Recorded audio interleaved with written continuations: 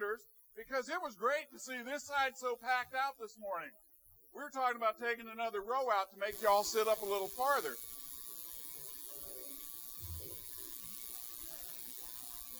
Did y'all come just to make sure Ron got here this morning? Yeah? I tell you, you know what happened? I asked him to do something for me, do one little carpenter project. Wouldn't take him any time at all, knowing his skill level. And the very next day, he goes and plays with a prairie dog. Some people do anything to get out of working for the preacher, you know? Glad you're here. I'm talking to you. Glad you're here.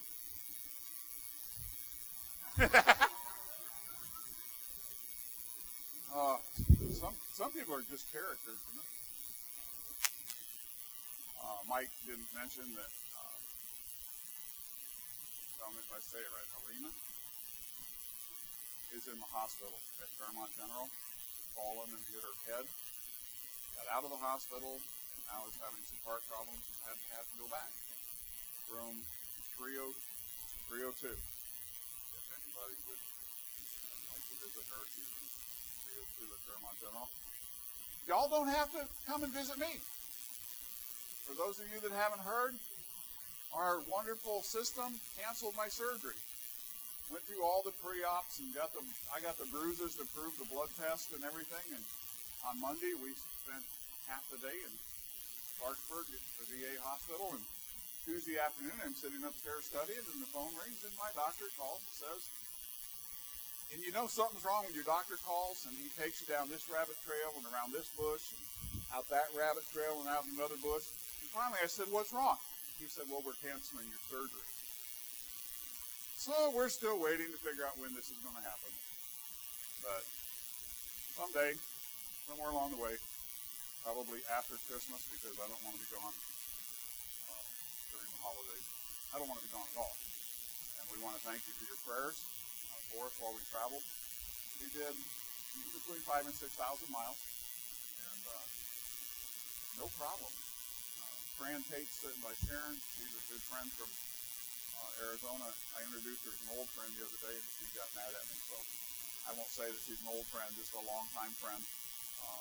Helped Sharon drive the new car out while I drove the truck and trailer. And he said, hey, compared to the last trip. So thank you for your prayers. We're going to talk about an interesting topic this morning. If you looked at your bulletin, it says, requirements of the officers in the church. And when I got done making my notes, I realized I can't do this. I can't speak on this. We're only going to talk about one of the offices because there's too much to cover to do two offices. And then it was the first Sunday, so I thought we were doing communion, but I walked in and it wasn't here, so we're going to do it tonight. So we will get it in. But there are two distinct offices, and we're going to look at the first one today and the second one next week. But how many of you really have ever thought about wanting to be an officer in anything?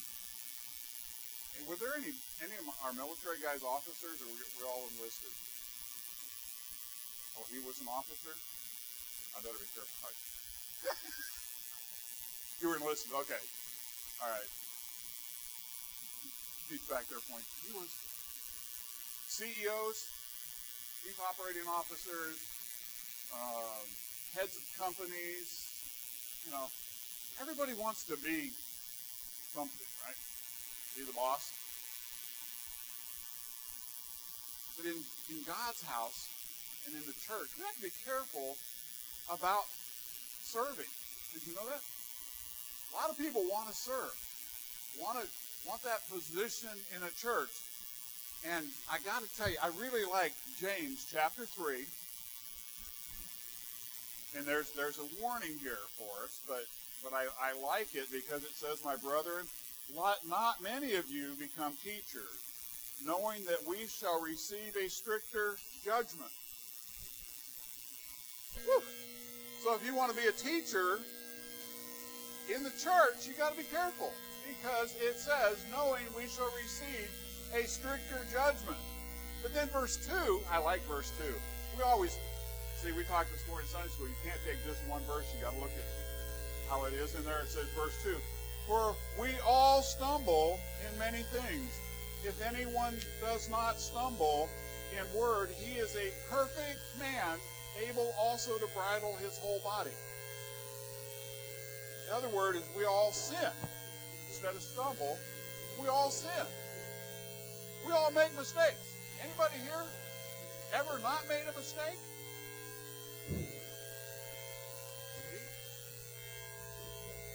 And I'm down here today. When I was in college, when I first went to college out of the military, they said that something like this puts a barrier between you and me. And a lot of times we want to stand up there because, we feel safer, got something to hold on to. But I'm just like you. I'm a sinner saved by grace. And I know, and my wife will tell you, and she will tell me when I make a mistake. She'll go, do you realize what you said this morning? And I'll say, no, what did I say? And she'll tell me, I'm like, I didn't say that. She'll go, yeah, you did. You ought to listen to the tapes. More than once, I've made a mistake. This morning, while we were cooking breakfast, I said, I got to check some of my notes to make sure, because I am not a computer genius. I'm a computer dummy. And you hit the wrong key, you got the wrong verse. And it didn't look right when I was going over my notes this morning. So I thought, I'm going to double check and make sure I know what I'm talking about. So, Philippians chapter 1, verse 1. This is the one that just didn't look right. But I said there are two distinct offices. And it's Paul and Timothy, bondservants of Jesus Christ, to all the saints in Christ Jesus who are in Philippi, with the bishops and deacons. And I've been threatening to do this for years.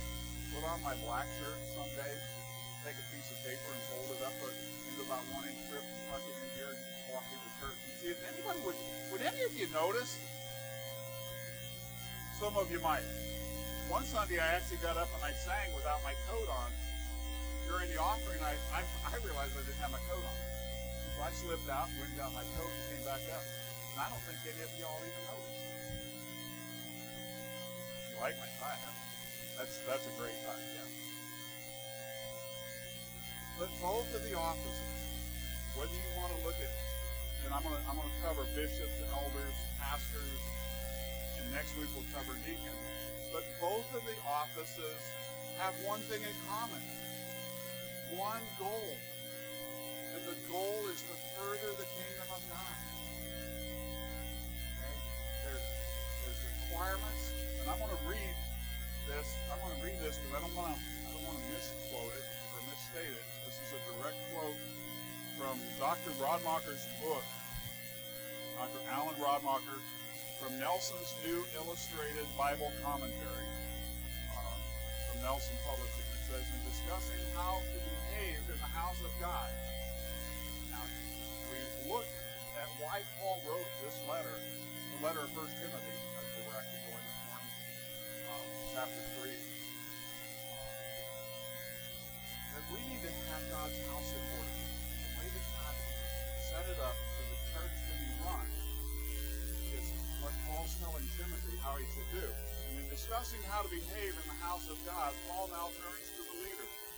There are two scriptural offices of the church: the bishop, pastor, or overseer, and deacon. The overseer, pastor, or preacher of the gospel is to live by the gospel. This is his calling. The deacon serves in the church but does not live by the service. Now, he is nowhere told that he is called to this in being living. There are no double standards of Christian living. We ought to be true to every believer. It must be true, and it must be true of leaders in the house of God. It is very proper to have standards of conduct for leaders in the local church. And here is a good list to go by. Bishop This Greek word refers to a person who oversees a congregation.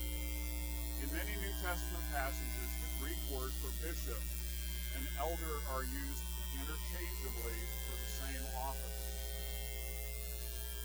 The Greek term means one who oversees. And in the New Testament, elders are described as overseers, overseeing a congregation. And you can look at Acts chapter 20. There's a couple different verses there. And the elders of the church of Ephesus are called overseers. Elders were responsible for the internal affairs of the church, and there seem to have been several elders in the position of responsibility in any given congregation.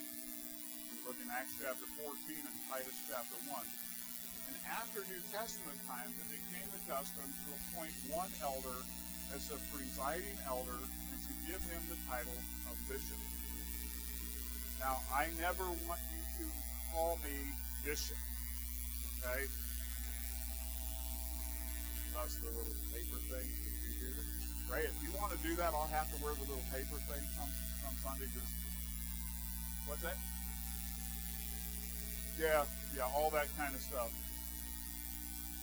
Y'all would think I'd really gone off the deep end if I did that, but the job of overseeing, and I tell you, we had this discussion with our daughter just the other day before I even worked on this. She's in a church that they don't have a pastor. I didn't hear you, Mary, but she'll tell me later.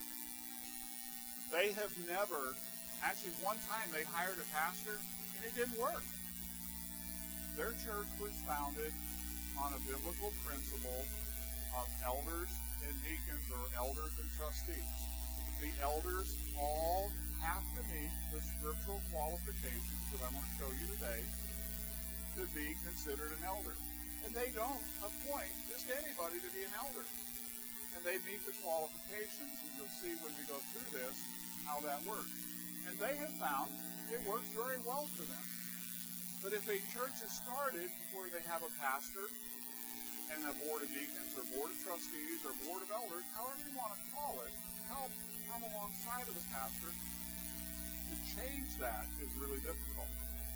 But this church was started and said, we'll never have a pastor. We will have teaching elders. They went to Scripture and looked at that. And they functioned very well. And for them, it works really well. When they take on a new missionary, and they are not one of our supporting churches, but when they take on a new missionary, they support them for 50%. Because out of their tithes and offerings, they're able to do that because they're not taking a pastor's salary. One commentator I read this week said there are 16, and if you want to write them down, 16 qualifications given for elders in the church. And we're going to go through that list. 1 Timothy chapter 3, verse 1 says, this is a faithful saying, if a man desires the position of a bishop, he desires a good work. Another way, and I think King James said this is a true saying. In other words, it stood the test of time. From the early church, there were elders and deacons appointed. And it has stood the test of time as long as it's done right. This is how it should be done. It says if a man desires the office of a bishop, it means if he seeks that job, if he seeks the job of a pastor or deacon, he's given some thought to this. This isn't something, I want to be a carpenter today, so I'll go down to Lowe's and buy a whole bunch of tools, and that makes me a carpenter, right? You think a person who wants to go into the ministry? I was old when we've done ministry, a lot of different types of ministry, but as far as being a pastor, my mother used to say, she went home to be with the Lord in 96, used to say, someday you'll pastor a church in West Virginia. Well, she wanted me to pastor this little church out in the middle of nowhere. The only thing there now is a piece of dirt before the building down. But she thought I would someday move back here and live out there in that holler. Pastor this little country church. No idea. When I was in my 20s, my 30s, my 40s, and my 50s, that I would someday be in West Virginia. But actively seeking God's will. We went to Bible college in the 70s. So it's been a long time before I ever went into that position. And I understand why. If you knew me when I was in my 20s, or my 30s, or probably my 40s, some of translate, we've been friends for almost 30 years. So yeah, she's known me since I was in those days. I couldn't scripturally meet the qualifications. And I am so thankful that James tells us that we make mistakes. Because I'm standing here, I'm not perfect. I'm no different other than God's called me to this position. God's given us a gift. And we talked about the gifts that God's given us.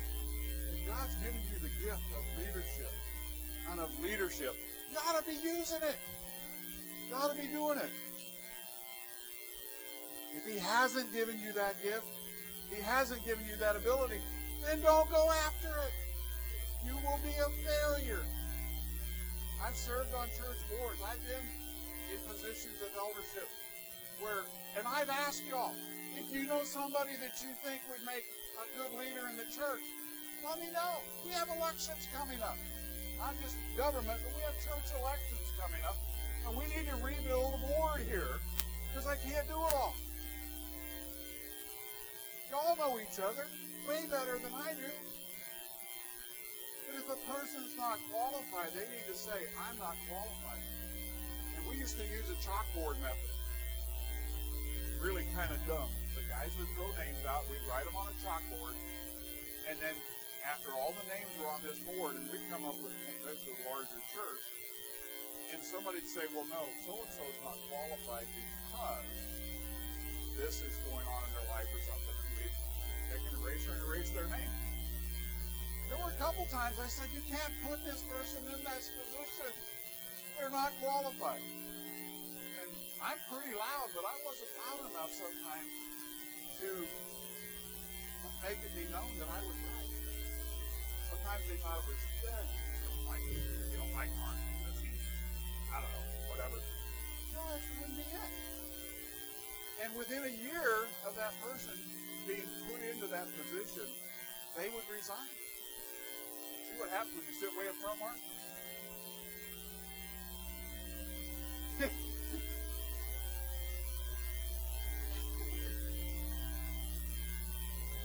So you put someone in who's not qualified, and over we saw that within a year's time, people will resign.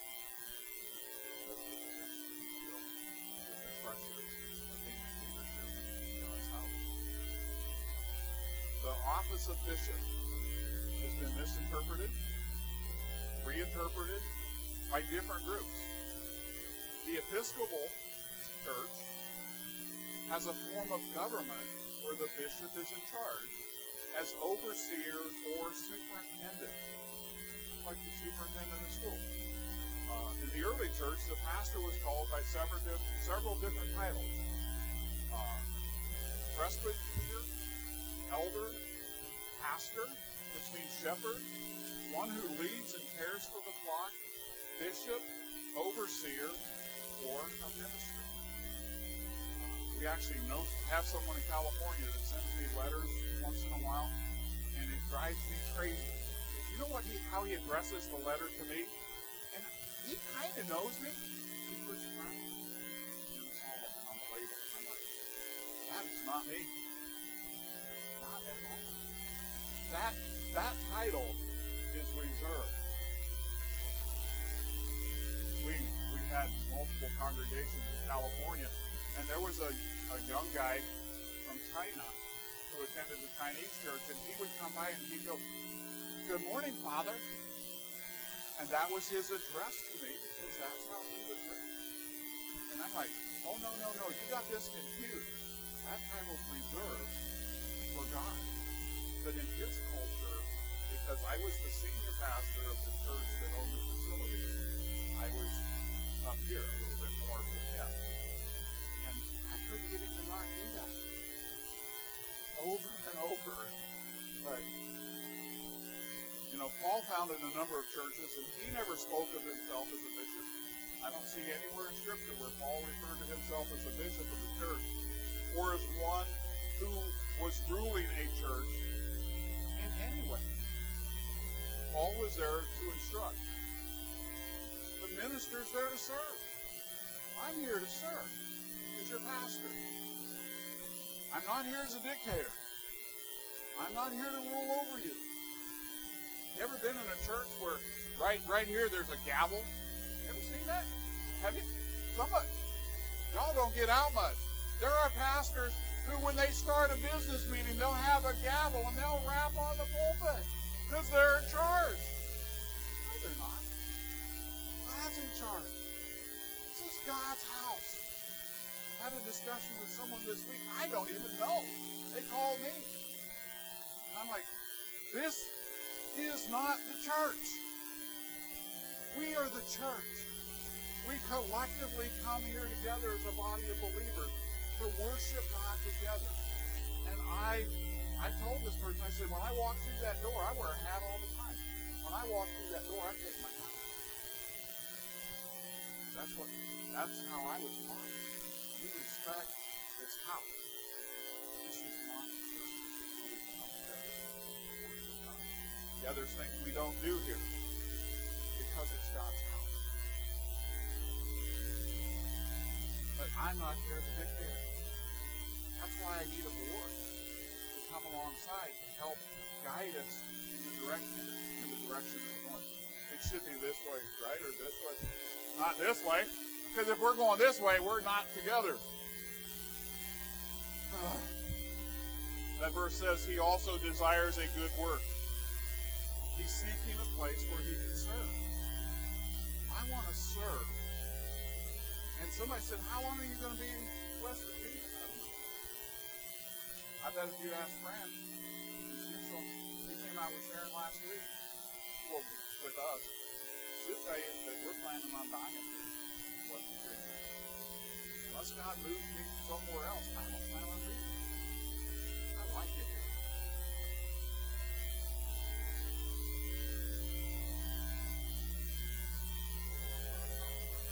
Mary, do you know every time I got up during the middle of the night, I looked out to see. The weatherman said it was supposed to snow, and I looked outside. And there's one little place on the road that was whiter than everything else, and I realized there was a street light out there. But I can't. All night long, I looked outside to see if. Then got up this morning, and I clicked Sharon's phone on the Weather Channel. It's 39. It can't snow yet. I've lived where there's snow, Mary. She's laughing at me.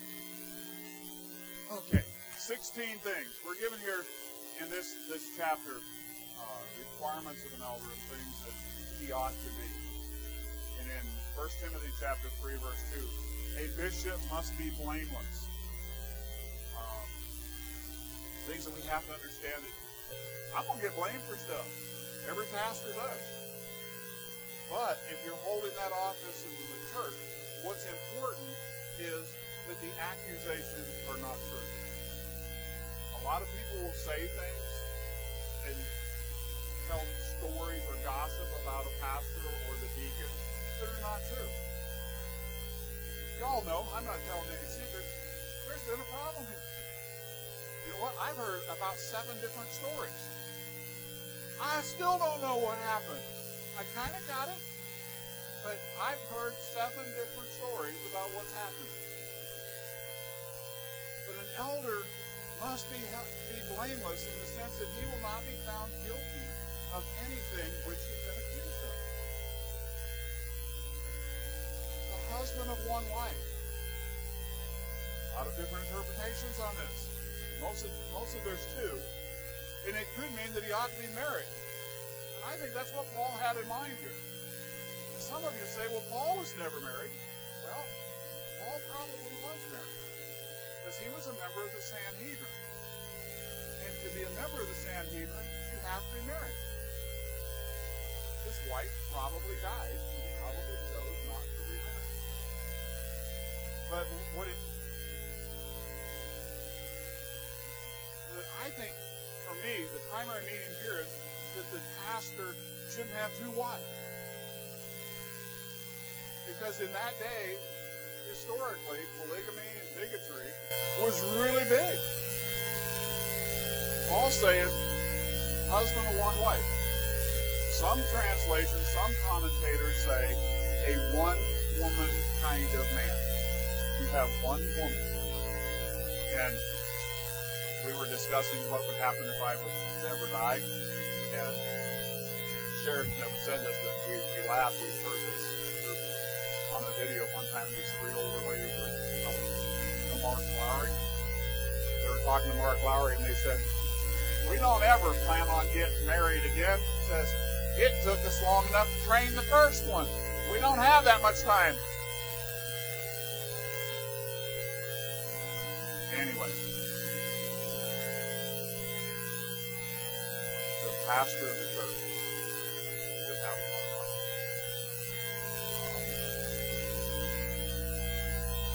It says temperate or vigilant. To be a man who knows how to keep his cool.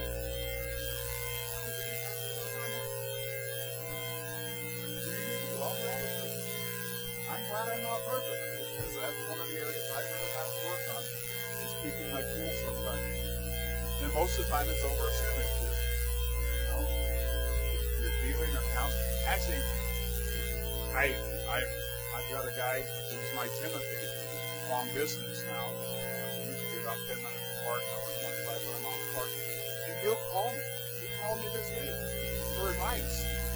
And I'll give him the advice, and a month later he'll go, I got this problem. And he'll tell me the problem, and I'll say, didn't we talk about this last month? Yeah. Did you do what I told you to do? No. Then why are we going back there again? You know? Another guy, I saw him at men's retreat when we were in California, having family issues. He's the strongest believer. He's the oldest brother, the strongest believer in the family. Having a family problem after his mother's death. A year ago, I got out of the hospital. I sat for hours and tried to help him figure out how to manage the agreement with his family. He came to me this week, or 2 weeks ago when we were there. He goes, let me tell you what's happening. And when he got all done, I said, well, how much of what I said to you last year is God? How much of it done?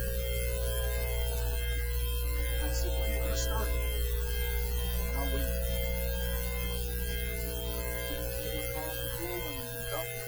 you come to for advice, and then you listen, but you don't do it. So I have a hard time there. It says the next thing is sober-minded or serious. You mean business.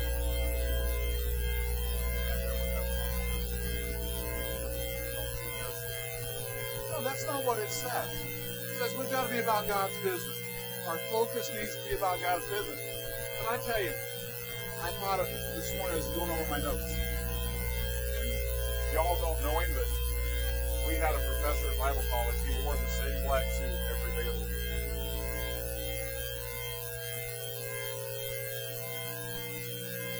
But his Bible looked like a family Bible. It really did. And he would start. And he taught. He was a marvelous Bible teacher. You had to be able to understand him. He was born in Ireland. He was a longshoreman. He worked the docks until God got hold of his life. He's in his 30s when he gets saved.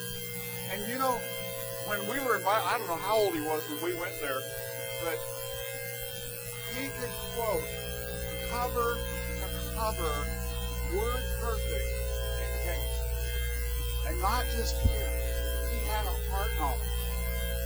So I said, how did you do that, Dr. Mitchell? I said, I read it. I reread it. And I reread it. And that was his philosophy. How you get to know him. I had a buddy went through and says, he goes, what are you here for? And he goes, well, I want to know what God's will is for my life. He said, well, if that's what you're paying to go to school for, you need to get your money back. John goes, well, what? He said, if you want to know what God's will is for your life, go home, sit down with your Bible and read it. God will show you. So now what are you really here for? And he told him something else. He said, get your money back. He said, you're in the wrong place. He said, you need to be studying God's Word. Dr. Mitchell, when he walked into class, he had every freshman spiritual life. No test. This was your book. Which it had to be written. Dr. Mitchell. And you would have thought the man had a smile. Other than the fact that he taught us these songs comparing the text to singing. And all my tongue the way he did. When you got him outside of the classroom, social setting, he was a fun person. But when he was in the pulpit, he was teaching and preaching. And that's what this means. We should be serious about the office of the faith. Teaching God. I think people out there have the wrong idea of people in here. That once you get saved, not so. We should be the most joyous and happy people on the face of the earth because we know we're not going to be here long. But the world looks at us and goes, the fifth thing that we're supposed to be is of good behavior. And that's why I couldn't never even thought of that. But an elder should be orderly in his conduct. Doesn't do questionable things. I believe that the leadership of the church, whether you're a pastor, elder, deacon, what you do should be above reproach. That's what this means of good behavior. Given to hospitality. The New King James says hospitable. I love hospitality. I love that. Let's be hospitable. Able to teach. Keeping track, that's number 7. You want the position of an elder. You need to.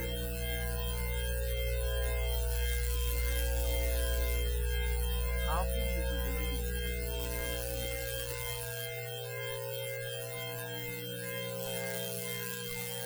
Verse 3. You come to the negative qualifications. Like, how can you have a negative qualification? And there are things that elders should not be. Verse 7 were things they should be. There are a few that they should not be. In verse 3 it says, not given to wine. It doesn't say you can't have a drink. You know, we know people who say, oh, you never have a drink. That's not what the Bible says. In fact, Paul tells Timothy when Timothy's having trouble, and whereas I assume that he's stressed. What's Paul telling you? He says, take a little wine for the church. This verse right here says not given to wine. Don't go sit in the bar on Saturday night and get drunk and come in and try and preach on Sunday morning. That's what it means. Just don't go around being a drunk. Not a striker or not violent. Can't go around punching. See, I told you that's why you can't make that fist. He said, I can't make a fist. I said, you're not supposed to be punching anybody else. See, he's trying to hold it up, yeah. That's what it means. We're not supposed to be violent people. Not greedy for money. I think the King James says, not greedy of filthy lucre. Shouldn't have the love of money. The love of money is a root of all evil, we're told in Scripture in 1 Timothy chapter 6. verse 10, it says, "For the love of money is a root of all kinds of evil, for which some have strayed from the faith in their greediness and pierced themselves through with many sorrows." The way church officers handles his money, can lead him a great deal of trouble. If you can't manage your money well, how are you going to manage God's money? I mean, Jenny gives me a budget or a financial report, and I look at it. And when I find something that goes, I'll ask her about it. Where did this come from? As part of an overseer's job, if you're head of a company, you better know where your money's going. Right? You don't keep track of where all your money is going, how long are you going to keep it to? What? Not too hard. That's right. And we've known pastors. I got a friend in California. I saw him a couple weeks ago. He gets paid $1 a year by his church. That's all they have. Well, that's all they're willing to give it. But he lives in the parsonage for free. They pay all of his utilities. But his salary is $1 a year. His wife works full time, and he does this because he loves to preach. In a really teeny tiny church that's just struggling to stay open. And God's allowing him to do that. You know another pastor? 10 minutes from him. I'm talking about Gary. 10 minutes from him. Who? This guy's had more schemes. Buy used cars, fix them up a little bit to make more money, and sell them this and buy this. He's always into some get rich quick scheme. He's in another one right now, and I can't even tell you what it is. I won't even look at his posts on Facebook. And he's a senior pastor at church, but he doesn't post godly stuff. He posts about his business. And he's out. He's one, and we set all kinds of noise. He's not qualified to be a pastor, because his focus is not on serving God and getting the word of God out.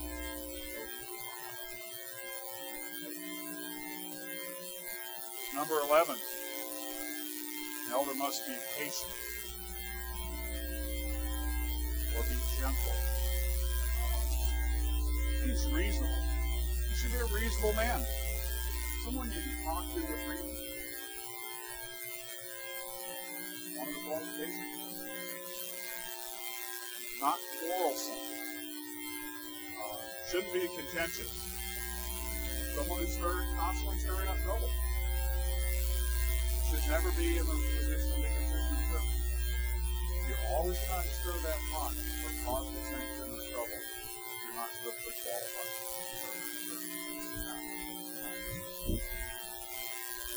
Not covetous. Again, refers to the love of money. But it suggests more than just the love of money. It suggests idolatry, actually worshiping the money. This is someone who their whole pursuit in life is to get ahead and become a good adult. And we've seen them. We've seen some of them on TV. You know, it's the big car or the big house. You know what? Got a big one, but I mean, that's what God gave us. I don't need a big house. I don't need all the stuff I have. I saw on Facebook that trailer coming out. And we're unloading it. I'm like, what are you doing?